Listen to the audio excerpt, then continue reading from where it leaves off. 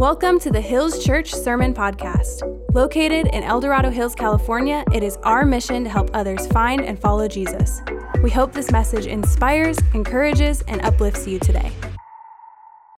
Okay, tomorrow it starts. Tomorrow is day one of Camp X. It's going to be amazing. Shout out to all of you who are volunteering. Shout out to our kids team, so many on our youth team, so many of you who have decided to jump in and help out as 1,700 people descend on this campus and get a little rowdy for Jesus, and it's gonna be amazing. And was talking to our kids director, Miss Kate, earlier, and she said, man, something really cool, Jonathan, really cool. She said, there are more unchurched kids coming this year than ever before in the history of Camp X. That fired me up. Because we want them to experience, man, the love of Jesus. We want them to experience the hope of the gospel, and we want them to have an awesome time doing it. Amen, somebody, come on.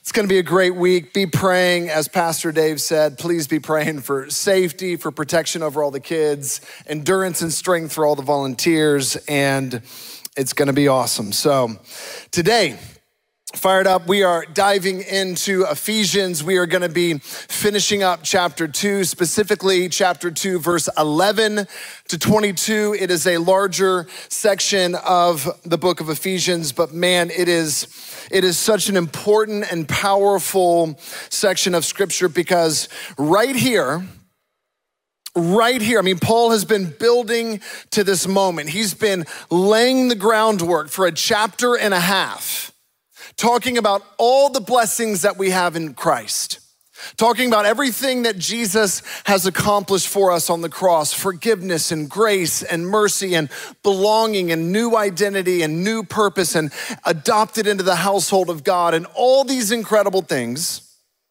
that have happened for us in salvation on the cross. He said, look, everyone is equal at the foot of the cross. All of us, there's an even playing field. Doesn't matter if you're Jewish and you're a part of the heritage of faith that goes back thousands of years, or if you're Greek or Roman or Gentile, which is anybody who's non-Jewish. Doesn't matter any of that. What matters now is this one simple question. Are you in Christ? Are you in Christ? We'll get to that in just a moment. But Paul is shifting things right now. He's going from this amazing declaration of, man, you've been raised to new life with Jesus. Your soul has gone from death to life by faith in Christ. You've been seated with him in heavenly places. This is the gift of salvation for you. It's a free gift. You can't earn it. You can't work for it. It's yours. It's yours. Freely given through Jesus Christ. And he goes, now, after all that good news, after all that stuff, I mean, the thing that has drawn you in is the good news of the gospel. Now, it's time for the hard stuff. Here we go. He goes, now we're gonna talk about church. Church, and he uses this Greek word, ecclesia, which is gathering or assembly of people, a new community. And he goes, here's the crazy thing. The message of the gospel is for everyone. I mean, everyone, the whole world. There is no Jew, Gentile. There is no slave or free. There is just one new creation for those who turn to Jesus Christ, and all are invited. All are welcome. Anybody can receive the grace of God through Jesus Christ by faith. It's available. And he goes, once you've received the gospel, once you've accepted that, now there's the creation, the formation of a new community. And friends, community's hard. Amen, anybody? Community's hard. Family is hard. Learning to love people is hard. You know, the only place you learn how to forgive somebody is when you're in community and you've been offended. Just being real, right? I don't have to learn love unless I'm around people that are hard to love by my standards. I don't have to learn patience unless I'm around people who drive me nuts. I don't have to grow up into maturity in the way of Christ unless I'm around people that force me to be sanctified and to grow up. and to learn how to go low and to serve and to love and be selfless. You know, my selfishness is very comfortable when I'm all alone and my little world just revolves around me. It gets a lot harder when I have to learn how to live in community with other people. And God goes, look, I've got a plan, I've got a strategy. I want you to grow up into the fullness and maturity in Christ. I want you to become a mature follower of Jesus. And here's my plan. I'm gonna put you all together in a new community called the church, and it's gonna reach the world. And y'all are gonna drive each other crazy, and there's gonna be divisions, and there's gonna be quarrels, and I'm gonna have to come in and deal with things, and it's gonna be messy, and it's gonna be, not perfect, because it's full of people like you and me who are not perfect. And they're gonna have to learn how to love each other because now they have a new identity. Whatever they were before, man, that's not how they're defined now. They're defined by Christ, following the way of Christ together. And Paul's like, we're about to build something totally new. It's gonna look a lot different than Judaism. It's gonna look a lot different than all the god and goddess worship of the Greeks mythology and all the stuff. It's gonna look a whole lot different than Aristotle and Plato and all the Socrates, philosopher, all the stuff. It's gonna look a lot different than all of that. And it's not actually gonna be based at a temple or with ritualistic things to earn your way into favor with God. It's gonna be based in Jesus Christ and what he's done for you. And it's gonna bring a group of people together and they're gonna follow the way of Jesus. Paul's like, I'm about to build something new. And it's gonna look really weak, and it's gonna meet in houses at first, and it's gonna be a small group of people, and it's gonna start with the Jewish people, but then it's gonna expand to the rest of the world. And he goes, even though it looks like a tiny little mustard seed right now, this thing called ecclesia, this thing called the church, the assembly of those who are looking to honor Jesus and follow his way in the world, it might start small, the smallest seed in the whole garden. But one day, the branches, the leaves, the shade of this tree will go to the ends of the earth. It will be translated into every tribe, tongue, language, and culture. It will supersede every barrier and wall of division that mankind puts against it, and it will change the world because Jesus is building it. And it's his plan A for the world. There's no plan B. He's like, it's my body. It's the body of Christ. It's the body of Jesus. It's the church.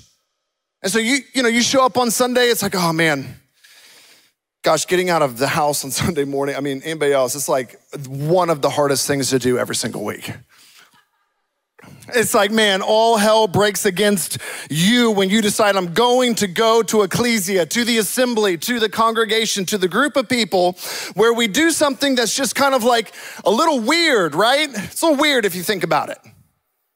We show up in a room and we sing together. It's not like we watch a performance. We actually sing together words that profess what we believe about eternity and God and life in the world. And we join in corporate worship of God. We join together in this building to worship God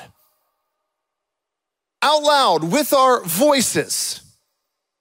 And then some guy gets up here and he opens an ancient book, like 2,000 years old, and says, man, this is the call of God. This is the literal voice, the call of God to all of us to follow the way of Jesus. Let's open the book together and figure out what does that look like. And we as a community of people try to figure out what it means to follow Jesus in this day, in this culture, in this moment. And then at the very end of our service, of our time together, we take this sorry little excuse for bread and juice. Man, if you would have been at like a first century Passover meal and you would have showed them this, it'd be like, what is that, But it's a symbol. And man, it doesn't matter if it's a cracker and grape juice. It doesn't matter if it's a full-on feast, a Passover lamb and home-baked honey bread with a bottle of the finest wine. When it's done in remembrance of Jesus, when it's done as a symbol to remember what Christ did for us, I mean, think about this. We gather and take communion every week as a statement of saying what happened 2,000 years ago, man, it's still a part of me today. It's still a part of who we are today. This is the church. And the gathering of the church, even though it's been radically altered by COVID, by online realities, all these things, this gathering moment, as much as, man, when we scatter from this place and we go on mission and we are the hands and feet of Jesus in this community, friends, nothing replaces the gathering of God's people to lift up the name of Jesus, to come under the teaching of his word, and to remember his death on the cross through communion weekly. There is something that happens in your heart and your soul and your life when you decide, when you commit to show up in this place, which is different than any other place in your life, if you think about it. It's different than anything else you're a part of on a weekly basis. Something profound happens when this becomes a rhythm in your life. And Paul knew that. The writer of Hebrews knew that. That's why they said, don't forsake the gathering together. And friends, watching online, it's good, it's important, it's a way to stay connected if you're traveling. But friends, ultimately, watching online is consuming. It's not gathering and participating. There's a difference. And man, I'm all for the reality of wanting to help people stay connected who are watching online. I'm all for wanting to give resources and help build up the church. But the ecclesia, the Greek word for church, is gathering, physical gathering of people in community.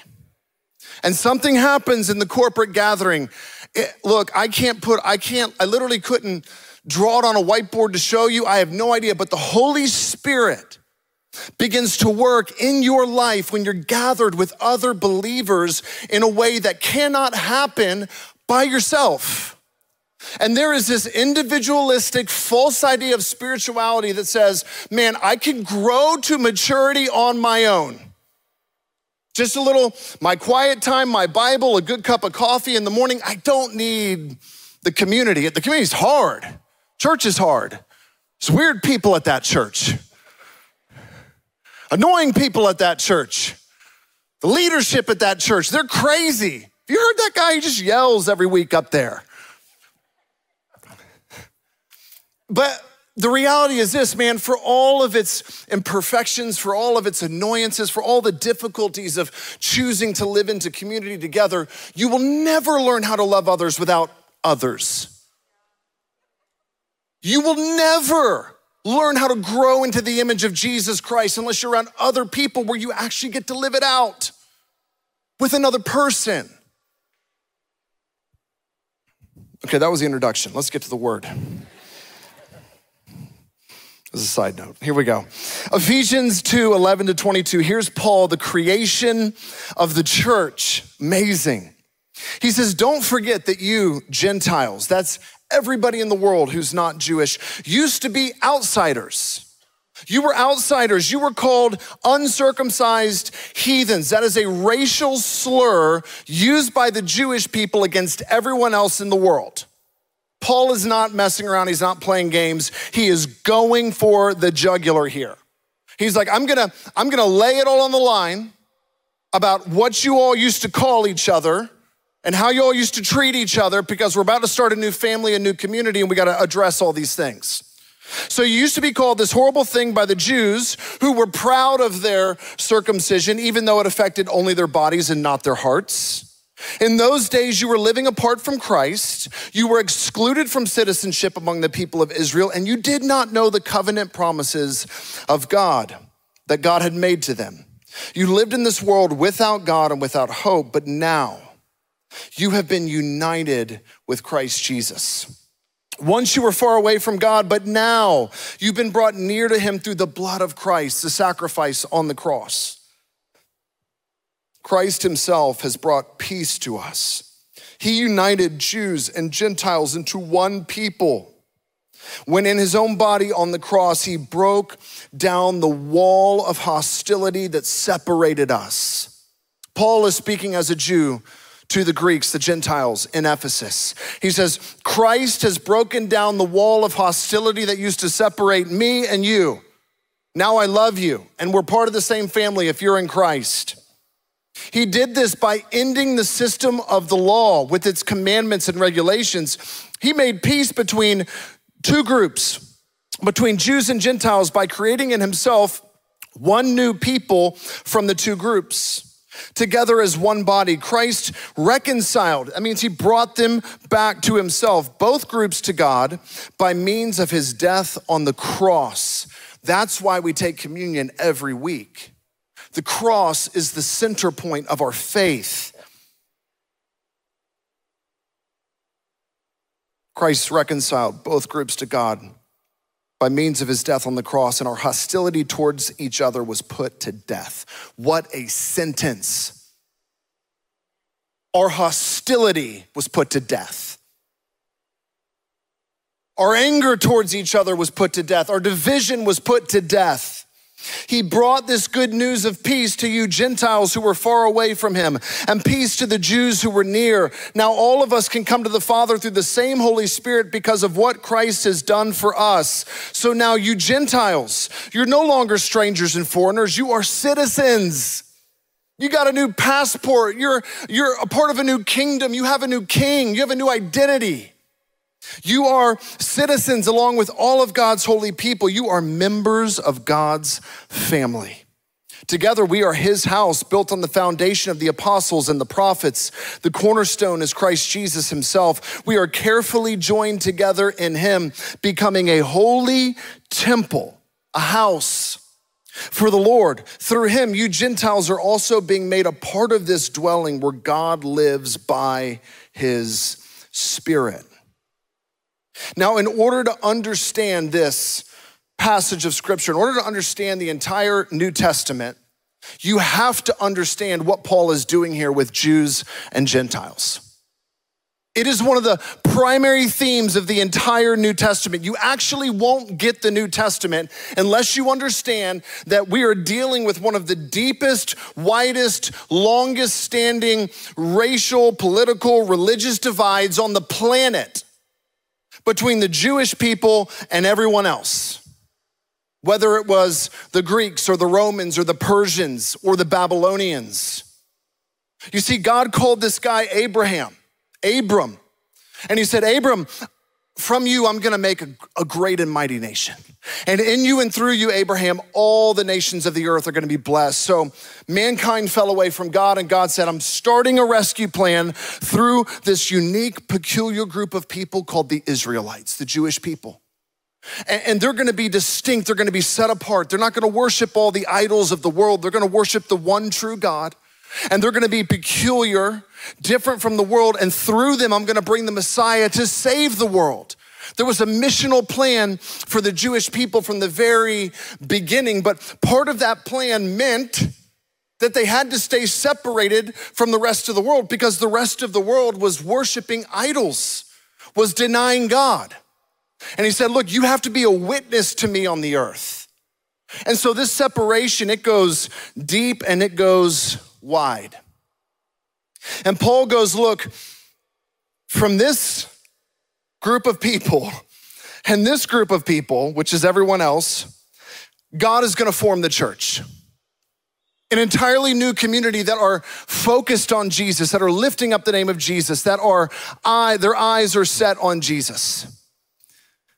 And I thought of it, I don't know, maybe you're handy, maybe you're good at home projects. I'm awful at home projects. And even though I'm determined and I want to do them well and I believe in myself every time I get started, and I watch 4 YouTube videos and afterwards I am convinced I'm an expert because I've watched these things step by step. I make a material list, I go to Home Depot, I come back, and it never fails. I forget something. I end up going back and forth to Home Depot for the next 3 days until I'm on a first name basis with every employee there. And I'm like, man, I didn't even know I needed that. Or I open up some new thing and it's like, wow, that's all gonna be a whole nother project I gotta deal with, right? And Home Depot's got everything I need, but I never end up buying it on the first trip. Anybody else with me? I'm like, if I'm starting a house project, my wife's like, I'll see you in 3 days. Have fun at Home Depot. Just get a tent and camp in the parking lot. You're gonna need to stay there for a minute until you figure it all out. But I think about this thing that Paul is trying to do, and he's trying to take this massive division between Jew and Gentile. And he's trying to say, look, everything that used to identify you as a Jewish person, the law, the temple, your people, your family, all these things, those can no longer be the identifying factors. The identifying factor has to be Jesus now. And you Gentiles, you Greeks, you Romans, whatever used to identify you. I'm a part of the Roman Empire. I worship this god or this goddess, or I'm a part of this tribe. All of that stuff is now secondary or needs to be gone. And the identifier for you is Jesus. And so this one new people, he's saying, look, I need an identity shift for everyone. You're all dead at the foot of the cross. Your new identity is raised to new life in Christ. And so the big theme in Ephesians, the big question is this: are you in Jesus Christ? Are you connected to him by faith? Are you united, connected to Jesus by faith? And if you are, then Paul says, great, we're gonna build something new here. And I think of evangelism kind of like this, right? He says, look, you're all being built up as living stones into a new temple, a dwelling place for God, a new building, a new structure, metaphorically speaking. He's like, you're all building materials. Every time I went back to Home Depot, I'm like, the picture is this. It's like evangelism, right? We need more 2x4s. We need more concrete mix. We need more of all these different things that different people have in order to be the living church, the place that is built into the dwelling place of God. And I know it's not very flattering to think of yourself as a building material, but you are God's building material, because what he's building is not a building. He's building a church filled with people, a community of people that gather. And in that community, the Spirit of God does amazing things. It reaches cities, it changes cultures, it builds hospitals, it welcomes orphans, it cares for people, it loves people, it shares the good news of the gospel. So the question is this: as we are all being built together into one dwelling place for God, living stones, building materials, the question is this: are you united, connected to Christ by faith? Faith is the lifeline. It's the thing that connects you to God and everything that Jesus has for you. I thought of it like this. Anybody watch the show Who Wants to Be a Millionaire back in the day? Okay, just me, that's cool. 3 lifelines. Y'all remember the 3 lifelines? 50-50, that was the first one. If you want to okay, I think I've got it narrowed down to 2. If the 50-50 lifeline eliminates one, then I know the answer. So the 50-50, the poll the audience, y'all remember that one? That always felt chaotic to me, because I'm like, everyone's shouting different answers. I'm like, I wouldn't trust that lifeline, okay? The third one was phone a friend. And if I'm that guy, I know it was never on the show, but if I was on the show, I'd be like, okay, I'm gonna have 8 friends ready to roll. Sit by your phone this night. And I need a math guy, a pop culture guy, a history guy, a science guy. I need somebody who's an expertise in all these different areas, just in case the question where I need to phone a friend, I'm like, oh, I'm glad my history buff friend is one of the numbers I have, right? It's my lifeline to get what I don't have, to get the answers that I need. And when I think about the reality of faith, and just to make it simple for you, if you're new to Christianity, faith is what connects you. It's your lifeline that connects you to all that Jesus has and all that you do not. Goes like this, right? You're not perfect, but faith gives you a lifeline to Jesus who is, and his perfection becomes yours. That's how faith works, okay? You can't defeat death. Jesus can, and he did. By faith, you are connected to the lifeline of resurrection in Jesus Christ, and your soul comes to life because he's alive, right? Faith connects you to the forgiveness that is only found in Jesus. Faith connects you to the life that is found in Jesus, to the grace that is found in Jesus, to the family that is created by relationship with Jesus, to your inheritance and eternal life in heaven through Jesus. Friends, faith is the lifeline that connects you to what you can't have or earn on your own. And this is exactly what Paul says in Ephesians 2:8. By grace you have been saved through the lifeline of faith. It connects you to grace.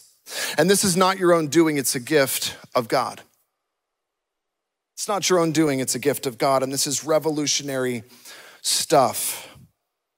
And everywhere that Paul went, when he preached this message, Acts 17 verse 6 says it literally turned the world upside down. Turned the world upside down because I'll read it for us. Acts 19 verse 8. Cool thing about the letter to the church in Ephesus, Ephesians, you can get the backstory in Acts chapter 19. It's the first time Paul goes to Ephesus, and this is the story of what happened when he went there. So starting in verse 8, here's what Paul did, and he did this everywhere he went. It says this: he entered the synagogue, which was the Jewish place of worship. It's where they would listen to the reading of the law from the rabbis. So he entered the synagogue, and for 3 months he spoke boldly, reasoning and persuading them about the kingdom of God. So he's in there telling them, Jesus is the way, the kingdom of God is at hand. You've got to repent and turn to Christ. Like, forsake the law. You don't need to make sacrifices in the temple. Turn to Christ. Okay, not a popular message among the Jewish people. Verse 9, but when some became stubborn and continued in unbelief, speaking evil of the way. I love that. Christianity was called the way. It's like the road that you walk on in Acts. It was the way, the following the way of Jesus. Before the congregation, they spoke evil of it. He withdrew from them and took the disciples with him, reasoning daily in the hall of Tyrannus. It goes on, verse 10. This continued for 2 years so that all the residents of Asia heard the word of the Lord, both Jews and Greeks, both Jews and Gentiles. So he shows up first to the Jews. He goes to the synagogue. He's reasoning daily. The synagogue would look something like this. It would be a smaller building. The scrolls of the law of Torah would be kept in this little shrine-looking thing and be opened by the rabbi. And on the Sabbath day, he would come out and he would read from the scrolls to all the people that were gathered. And then he would teach them how to not break the law. Follow the law. Make sure you don't break the law. If you break the law, well, then that's okay, because at that time they still had a temple where you could go and make sacrifice for your sins. So the Torah was explained in all these synagogues all throughout the ancient Near East, all the way from Jerusalem to Ephesus, Rome, and beyond, synagogues everywhere. But the temple was the center point. This was the place where God dwelt. This was the place where when the sins of the entire nation had to be atoned for, the high priest once a year on the Day of Atonement would go in and sacrifice an unblemished lamb. This was a place where Israel was made right with God. The synagogue was the place where they learned how to not be wrong with God. And so these two things were very, very important to the Jewish people. And Paul comes in and he goes, you don't need the temple anymore, and you don't need the law anymore. You have Jesus. You just need him. He was the final sacrifice. He was the final Passover lamb, sacrificed for the sins of the world, and he fulfilled the entire law for you. So you just need Jesus. Now, that basically flew in the face of everything that they had ever lived for and ever been taught for a very long time. And so it was not a popular message. In fact, the Jewish people tried to kill Paul, who was a Jew, many times. So he left after 3 months. He took a few disciples with him. He went to the hall of Tyrannus. Shout out Jurassic Park, World War, whatever, 3. That did not land. Okay, Tyrannus, whatever. Okay, Acts 19, verse 23. He leaves and goes to the hall of this really rich guy in Ephesus, and every day he reasons for 2 years with all the Greeks in Ephesus, along with some Jewish converts who came with him. They were like, man, Jesus is the Messiah. And for 2 years, he reasons among the people, and it says all of Asia heard the word of the Lord. People came through to hear this new idea, this new philosopher said, hey, there's only one God. Now, here's the problem. Paul didn't just make the Jewish people mad by saying, hey, Jesus fulfilled the law and you don't need the temple anymore. He also made the Ephesian people mad, the Greeks mad. Here's the fun thing about the gospel. It offends all of us, and it calls all of us. There's some part of us, in every single one of us, that needs to repent and say, Lord, I am not you, I'm not God, I'm not perfect. I need to lay idols down in my own life, but I'm looking to you as my Savior. The gospel offends everyone and invites everyone at the same time.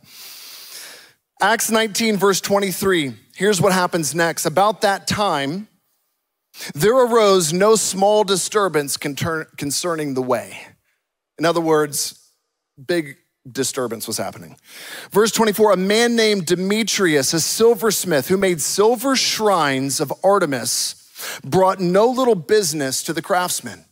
These silver shrines, I'll show you. This right here is a temple, the temple of Artemis in Ephesus. It was one of the 7 wonders of the world. It's no longer standing today. I love that little fact because the church is standing all over the world. The temple of Artemis is gone. So they would make shrines to the goddess Artemis, silver shrines, so that if you went to the temple to worship, you could purchase a silver shrine and bring it home. And that way, if you couldn't make it to the temple to pray or to sacrifice, you had a shrine in your house that you could still worship and pray to and sacrifice. They made a lot of money on this, okay? He says, this brought no little business to the craftsmen. So Demetrius gathered together with the workmen of similar trades and said, men, you know that from this business we have our wealth. We make a lot of money. And you see and hear that not only in Ephesus, but in almost all of Asia, this Paul, this guy over in the hall of Tyrannus, right? He has persuaded and turned away a great many people, saying that gods made with hands are not gods. So these little silver shrines that we're making, he's saying they're meaningless. This goddess Artemis that we worship, he's saying she's not even real. She doesn't exist. This is not helpful for our business, friends, okay? He goes on. He goes, there is a danger not only that this trade of ours may come into disrepute, but also that the temple of the great goddess Artemis may be counted as nothing. He goes on.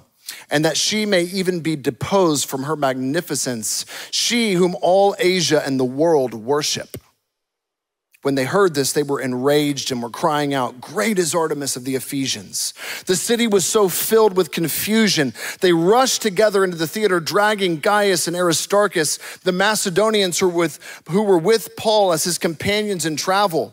Paul wanted to go in among them, but the disciples would not let him go, fearing for his life. So here we have Paul making the Jewish people mad in Ephesus and causing a riot in Ephesus because he's saying all these temples with all these gods and goddesses that you worship, they're nothing.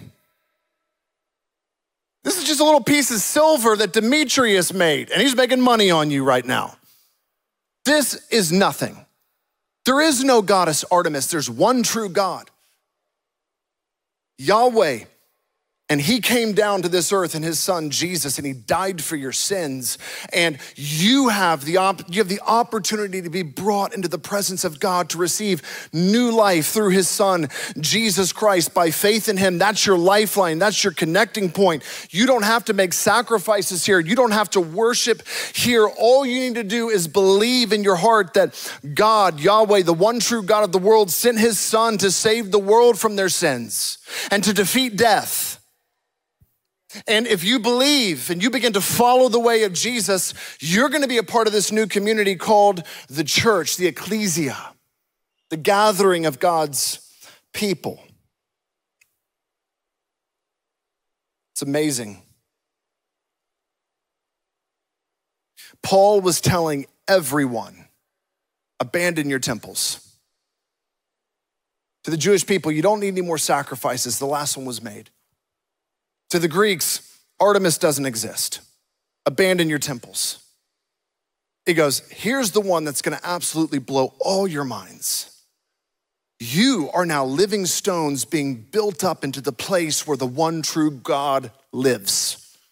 So that looks pretty awesome. It's one of the 7 wonders of the world, but is nothing compared to what God is going to do in and through you as you follow the way of Jesus in this world. It's nothing. In fact, Paul didn't say this, but he's like, in a few 100 or 1,000 years, that's gonna be a pile of rubble on the ground. And no one's gonna be talking about Artemis, but the ends of the earth and every tribe, tongue, and language are gonna be singing songs of praise to Jesus. And his church is gonna go to the ends of the earth. So this whole thing is nothing, it's just rocks. You're alive, you're living stones. And this church is going to be like nothing the world has ever seen before.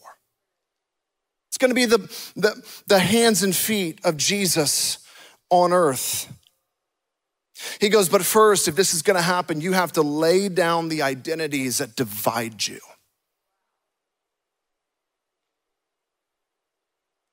I mean, just think about the division in our culture, the dividing lines of our world today. Humans divide ourselves over anything feasible.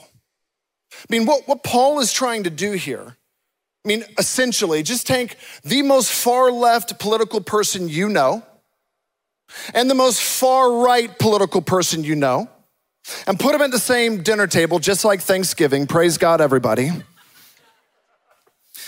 and say, hey, yeah, I know there's some big disagreements here. I know there's some worldview issues here. But I want to talk to you about Jesus and the kingdom of heaven and eternal life. And so, whatever little warring kingdoms that you have going on down here, ultimately, I want everyone to follow him. And that means there's going to be some areas in your own little huddles and tribes that everybody has to let go of. There's gonna be some far right things you gotta let go of and some far left things you gotta let go of if you're gonna follow the way of Jesus. Because I'm just gonna say it, being a Republican is not necessarily the same thing as being a Christian, and being a Democrat is not the same thing as being a Christian. Whoo, we're hitting it, okay? Those two words aren't even in here. And I understand there are policies and there are ethical things that, definitely are in here.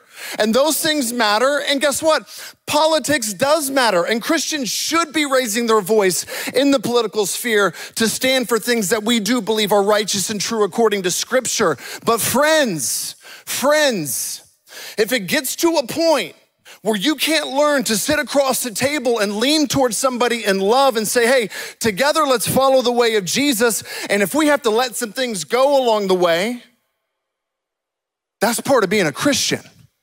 Just think about what the Jewish people had to let go of to share a table with a Greek person. The law, the thing they had lived by their entire lives, had told them, if I associate with you, I become dirty. And the Greeks on the other side are like, man, those are those weird, exclusive, angry people. We don't like them either. They only worship one God. Who does that? There's a whole lot of gods to worship. That's weird. I mean, the divisions and think about the oppression, the political oppression of Rome on the Jewish people, of the Greeks on the Jewish people. All these, it was racial, it was political, it was worldview, it was all these ideologies. It was, we think our dividing lines are deep and wide. This goes back thousands upon thousands upon thousands of years. And Paul goes, until you all come with humility to the foot of the cross and say, I'm worshiping King Jesus and I'm surrendering to his way, you will remain divided in your own tribes. And you will never become the ecclesia, the gathering of people that are called to walk in love together to reach the world. You'll be too busy fighting over things that aren't gonna be here in 10 billion years. They may not even be here in 100 years. Why don't you fight for the cause of something that's gonna last for eternity? Be about the business of Jesus. We wanna be a church that is known as Jesus people. Jesus people. People that love Christ. Somebody starts to poke in onto your life and what are you about and who are you? I don't know, but I'm a wretch and I was saved by grace and I love Jesus with everything in my heart. Have you met Jesus yet? Do you know him? I'm a mess. I've got issues. All these sort of things, but I'm on this journey of sanctification following him. We're Jesus people. We're defined by God's word. We follow the way of Christ. This is who we're called to be. And I'll close with this. I know we're already over on time, but this is so near to my heart.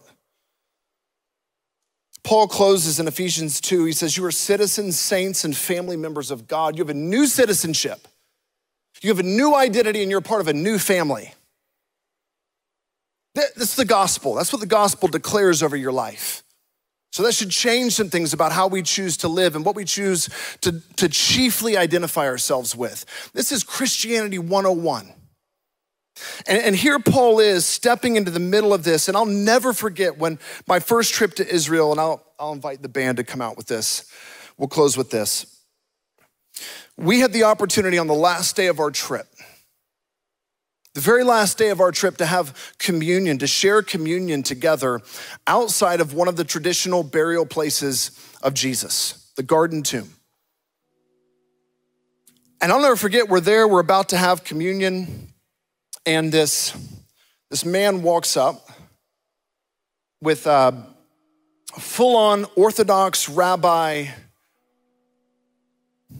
I don't think outfit's right, like robes, the hat, the hair, the beard, the whole thing.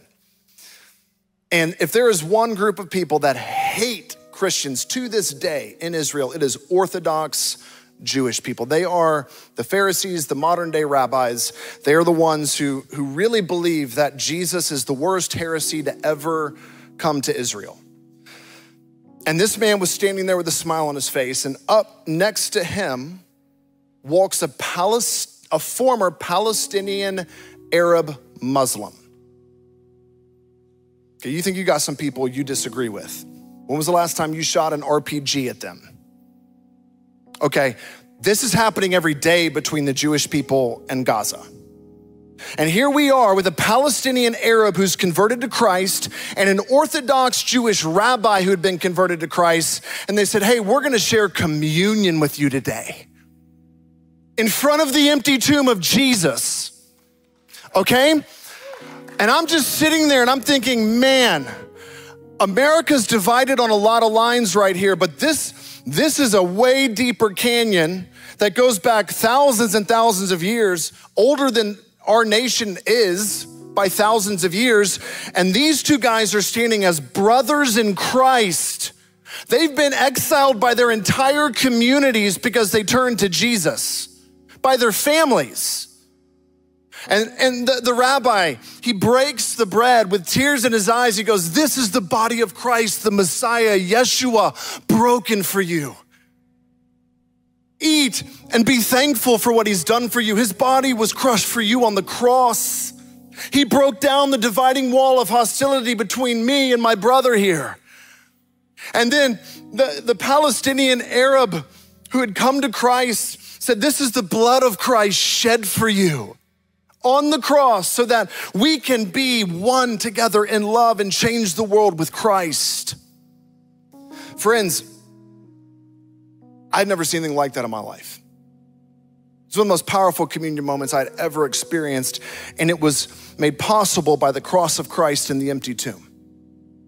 And so whatever your primary identity is today, what the gospel would say to you is this: lay it down if it is anything other than Jesus Christ.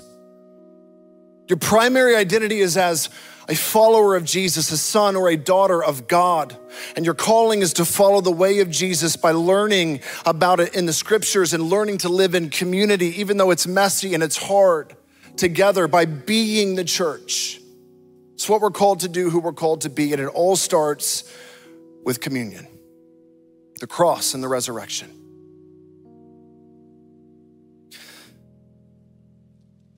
I'm gonna pray for us and we're gonna take communion together. I know it was a lot today, I know it was heavy, but man, there is such joy in the reality of Jesus and the cross. And this, Ephesians gives us no options. This has to become our identity.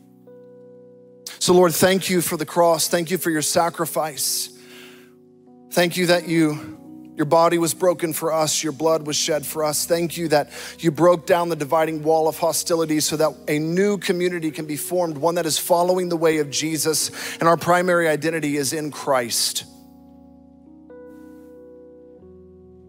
Lord, as we gather and remember you today, I pray in our hearts, you would begin to change us from the inside out. In Jesus' name, and everyone said, let's take communion together. Thank you for listening to the Hills Church Sermon Podcast. Don't forget to subscribe, and if you haven't already, give us a rating so we know how this has impacted your journey with God. To learn more about us, visit our website at hills.church. We'll see you next time.